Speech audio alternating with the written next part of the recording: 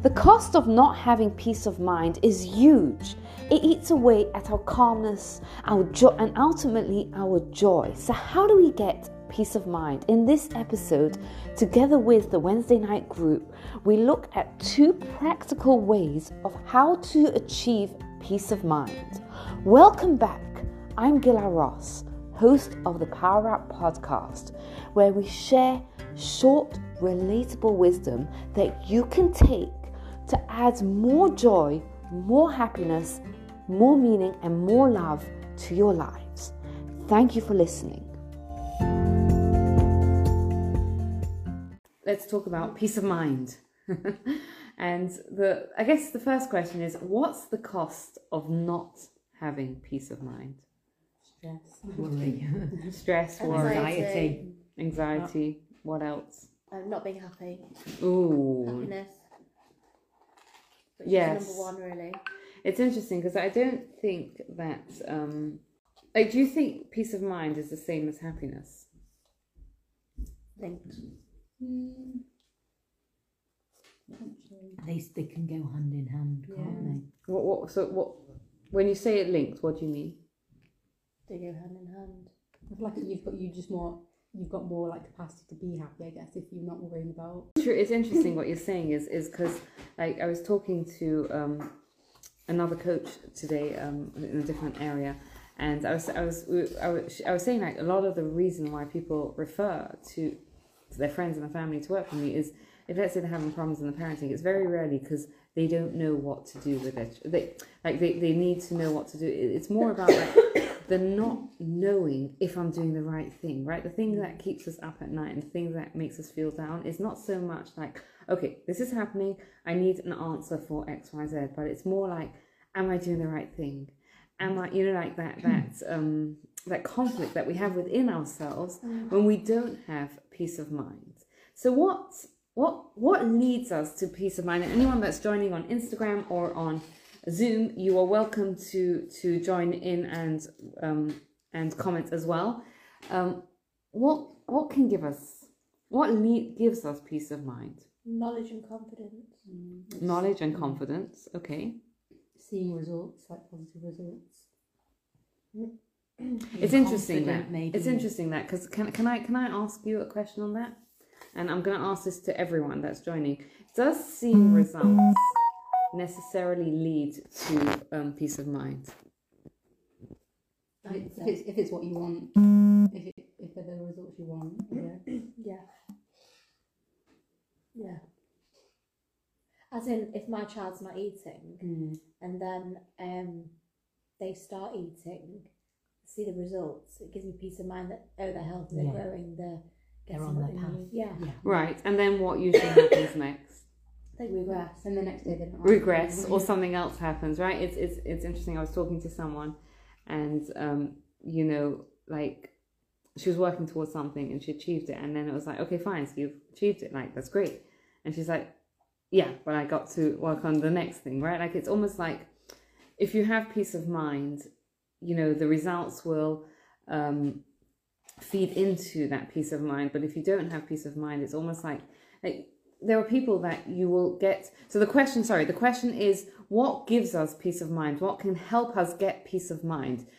So Yabet is telling us stability, which you're right? Most of us don't struggle, although some of us even do struggle with having peace of mind when things are stable, right? But it's much easier to have peace of mind when things are stable. But the real challenge we often have with having peace of mind is when things are not going as we want them to go, right? And when we do have that instability in our life, and we do have something that we're worried about. So what was I saying? You were saying... Is it like inner confidence as well? If everything's going well, you feel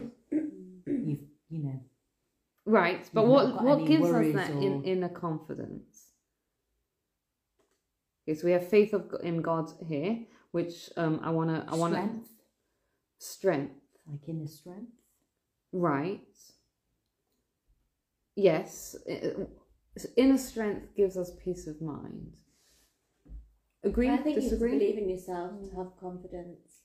You have to be really strong-willed and also quite thick-skinned. Strong Definitely personality. fixing, yeah. To believe in yourself. Yes. Yes, I hear that. I hear all of that. So we have an answer here: faith in God, which I want to talk about a little bit. And what does it mean to have faith in God? Not what leads. Let's assume someone believes in God, but like, how does faith in God lead to peace of mind? Because everything would happen for a Yeah. reason. Everything will happen for a reason. Yeah. Okay. Exactly. It's your path, it's your destiny. Yeah. Right. It's Which- meant to be happening, whatever it is. Yeah. So there's a rabbi who's called Rabbi Pesach Krohn, and he travels around the world. He's a very well-known speaker. He's written a few books, and he tells a story that when he was 19 years old, his father was very, very sick with cancer. And one day he went to his yeshiva, and his rabbi said to him, his rabbi was like, "How's your father?" And he's a 19-year-old kid, and he says, "I have faith that he's going to be okay. Right? I have faith in God that he's going to be okay." And the rabbi was very smart, and he realized that here is a 19-year-old kid whose father is unfortunately very, very sick. So he called him over and he said to him, "Listen, that's not what faith means, right? What faith means is not that I have faith that it's going to be okay, right?" And I don't know if anyone has ever been told something like, when you're in that in an unstable situation, when you're in a situation of worry, and like someone comes over to you and says it's all going to be okay. And anyone has ever had that? And what's your kind of It reaction? doesn't help at the time, does it? Why doesn't it help? You're in like a state anyway, or you. Right, Feeling and positive. You yeah, can't see it, like it's not happened yet, so. right, and also like there's a part of us that kind of says like, what? How do you know? How do you know it's going to be okay, right? Like, just like the Pesach couldn't say that, my dad's going to be okay, like, because he didn't know, right? Not everyone, unfortunately, who's sick recovers, and not everything ends up as okay as we want it to be. So what does it mean to have faith? And then we're going to talk about how that can really be the key to having peace of mind. So if we can't be sure that things are going to be okay, what can we trust in? Hashem, to make us feel that, things are going well. Okay. Will be well. So we can trust in God. Yes, that's true. Question is what that, like, we can't trust, let's say there's someone that's going through a difficult time, right? It's interesting. I was recently, one of my clients, I was coaching them that they were going through IVF, right? And obviously it's an incredibly painful journey to go through. And I was helping them through that journey, and in terms of how they were feeling, not in terms of obviously the practicalities of that. And you can't tell someone who's going through that journey, trust that God is going to give you a baby, because not everyone that goes through the journey ends up with a baby, right? So what can a person who's going through something like that trust in? So keep that question in mind, and I want to show you something. So when Yaakov Yosef was the son of Yaakov, right? And Yosef was his brothers threw him in a pit. And then from that pit, he was taken out and sold to Egypt, and he went down to Egypt. Now, his father wasn't told that he was in Egypt. His father, Jacob, was told that he had been killed. 22 years later, the brothers have an emotional reunion, which is a whole nother story. And then Yaakov turns around to, Yosef invites his father, Yaakov, to come to Egypt. Now, he's going to come to Egypt, and he's going to have an incredible reunion with his son, which is amazing. But what's going to happen next? What happens next in Egypt? Lots happened in Egypt. And slaves. They were slaves. It was terrible. It was absolutely terrible, right? And Jacob knew this. Jacob knew that this was that it was going to be an awful thing, and he knew what was going to happen. He knew that they were going to go to Egypt, that his children were going to be slaves for 210 years, and then they would come out of and become the Jewish people. Now, if you were talking to Jacob as he's about to go down, what would you tell him? And also, like, let's imagine that this is Jacob, right? This is a holy person, someone who has faith in God and communicates with God. God communicates with him. Like, what do you think you would tell him? What about don't do it, or just just because go somewhere else. He's going down to meet his son Yosef, and he also knows that once he gets there, his children are going to be slaves, and yet eventually it's going to end up good, right? Eventually they are going to come out of Egypt, and they're going to get the Torah, and they're going to become they're going to become the Jewish people, but they are going to go through it's a really rough ride till they get there, right? So what would you say to him, or what would you be feeling like at that point? You'd have to say, have faith, it's all going to be okay, promise. He should have told Yosef to come to him. Right, but that wasn't the plan. The plan was that they had to go down to Egypt, right? And it's important to know that was you're right? You could tell him, you could try and circumvent the plan and say, tell Joseph to come down to come up to Yaakov, but that wasn't the plan, right? And Yaakov, we have to understand that Yaakov knew, and he believed that it was going to be okay. But still, Hashem told him, have no fear about going down to Egypt, right? Why is Hashem telling him this? Because basically what Hashem is saying to him here is, this is the plan, right? The plan is that you are going to go down to Egypt. Your children are going to be slaved in Egypt, right? It is the process by which they are going to become the Jewish people, the light of the nation. This is part of the process, right? But Hashem told him, look, I know that you are a godly person. I know that you're a holy person. You're a righteous person. You can believe that it's all going to be good. But he's also telling him that I recognize that you're human. And as a human being, when you're heading into a distressing situation, right, then it's normal to have fear. So Hashem is telling him, have no fear, right? And I think that's kind of that is really what we have to take with us, right? To understand when we say have faith in God, what does it mean? Does it mean that have faith in God is that if you pray or if you give charity to a certain charity and you believe in God enough, then God will give you what you want? No, that's not what it means, right? What have faith in God means that I want something, right? Whatever it is, right? For some people, it's health. For some people, it's peace of mind. For some people, it's financial stability. For some people, it's health of the children. Whatever it is, right? Everyone has something in their life that they want. And sometimes that want is desperate, right? It's a really, really, really big want. And it would be so, in some ways, it's so simple to just say, you know what, God, I believe in you enough and you're going to give it to me. But we have the harder work, really, is the work of saying to God that I want this desperately, right? And if it doesn't happen, I might be heartbroken. But I know and I trust that you, God, love me and will give me what's best for me, right? Which is an incredibly, incredibly hard thing to do. But it gives a person incredible peace of mind. Why? Because what it's basically telling you is it's not this false of it's going to be okay. It's saying, I don't know what's going to happen, right? And what's going to happen might not be what I want it to be.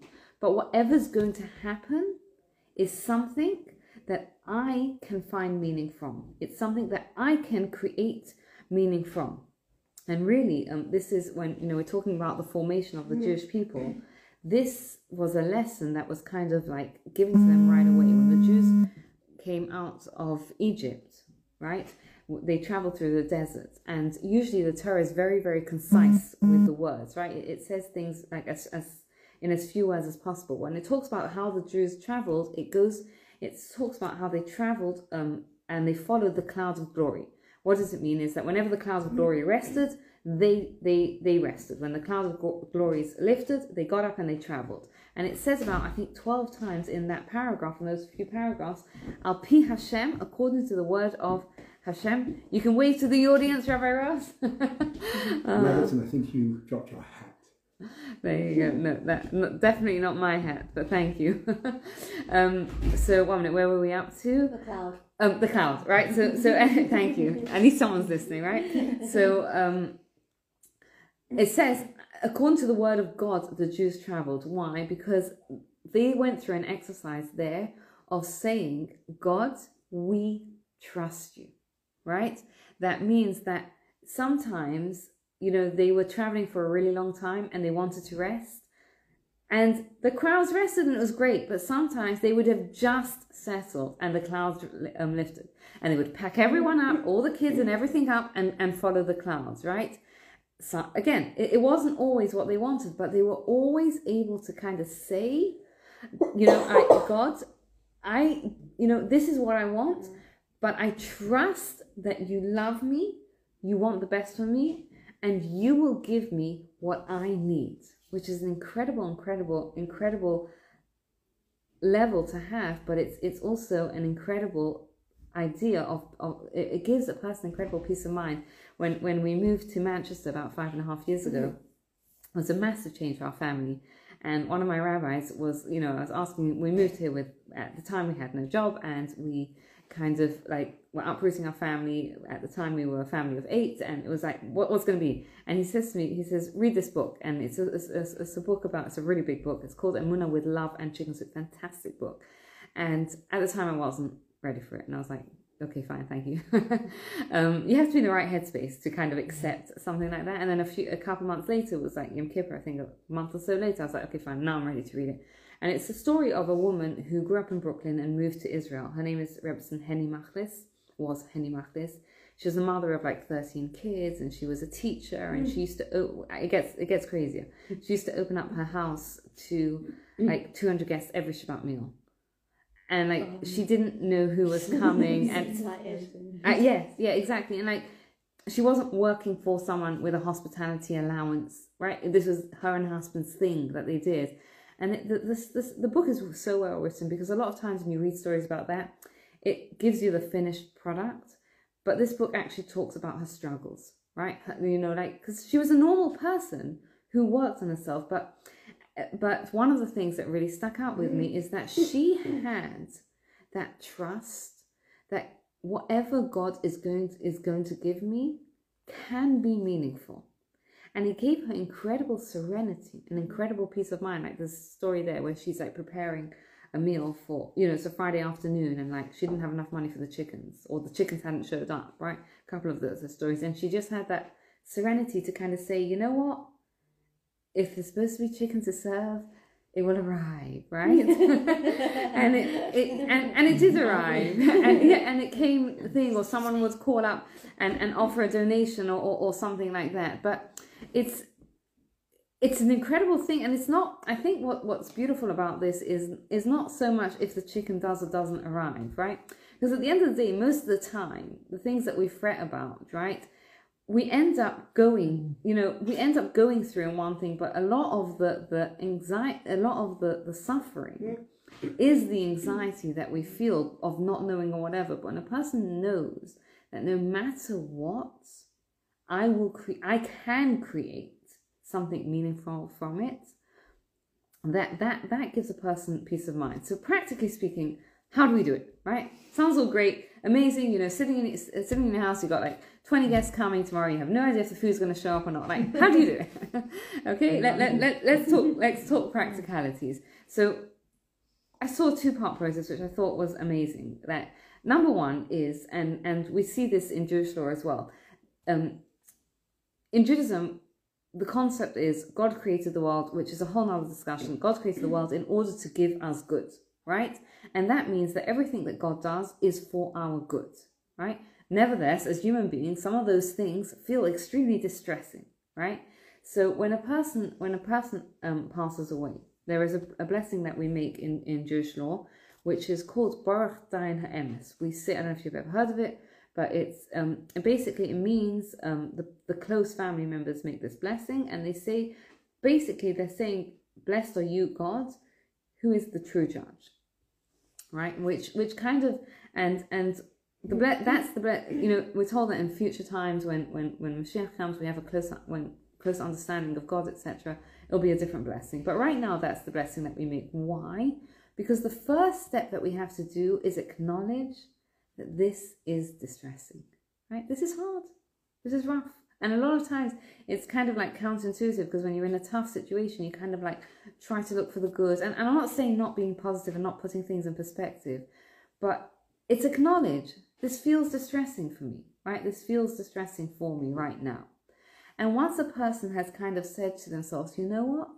Acknowledge this is distressing for me now, then they can move on to step 2, which is know that what I'm going through, I don't know what's going to be, but I know that it can be meaningful. I know that whatever I'm going through, I can create meaning from it, right? So for example, what does that mean? If let's say someone is going through a situation where,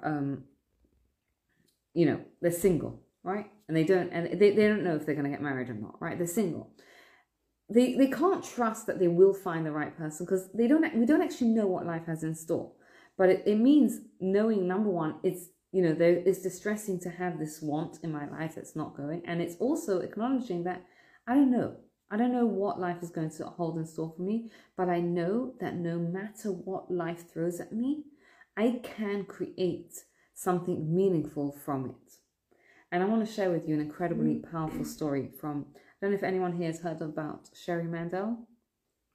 So she lives in Israel, and she is the mother of Kobe Mandel.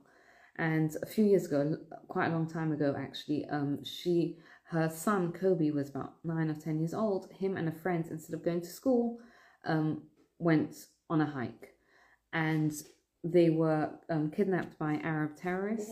Yeah, and they were unfortunately both terror victims, and they were killed. How many years ago was this? A long time ago. Yeah. A long time ago. Famous. It's a very famous story. I have a feeling it may even have been, I don't know, 10, 15 years ago or something. Yeah, 20 years ago. It's about 20 years ago. 20 years ago. Because I was in Israel, and it's before Ariel was born. Wow. So we're talking 20 years ago, which is the most horrific thing experience to go through as a parent, right? It's horrific.